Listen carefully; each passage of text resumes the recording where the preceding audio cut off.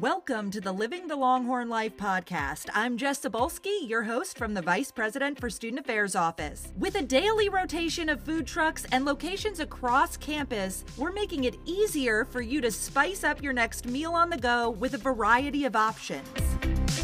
It brings just a certain energy, cool place to eat, hang out, good vibe. It's kind of like a little party at the same time for lunch.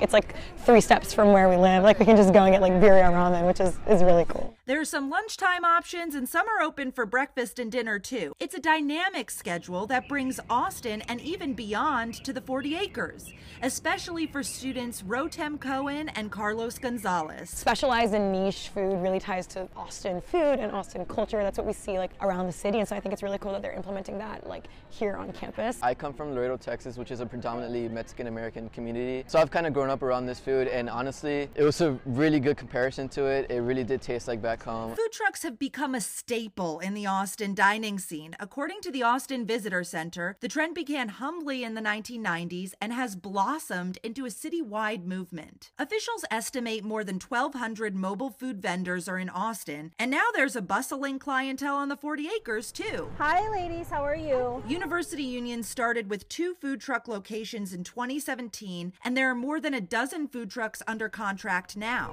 Pretzel bites with salt? Cuisine ranges from pretzels to wings to empanadas to coffee to tacos. I demolished my taco like in like 3 bites. I loved it. The consomme was really good. I drank that a little bit. Here's University Union's David Anthony, Director of Business Services, who manages the food truck contracts. Having the infrastructure in place so that they can plug into our electric grid, and they've got a place that's not blocking a sidewalk, not blocking a street, hopefully a place that's got some seating nearby to really kind of create that outdoor living that we're looking for. It's a campus vibe, embracing and enriching the spirit of growth in Austin and giving students more ways to live the Longhorn life. You are here, you do you, you change the world. It's even catching on with truck owners Lee Rowland and Romel Verre. Definitely enjoy the student body and how everyone treats us, right?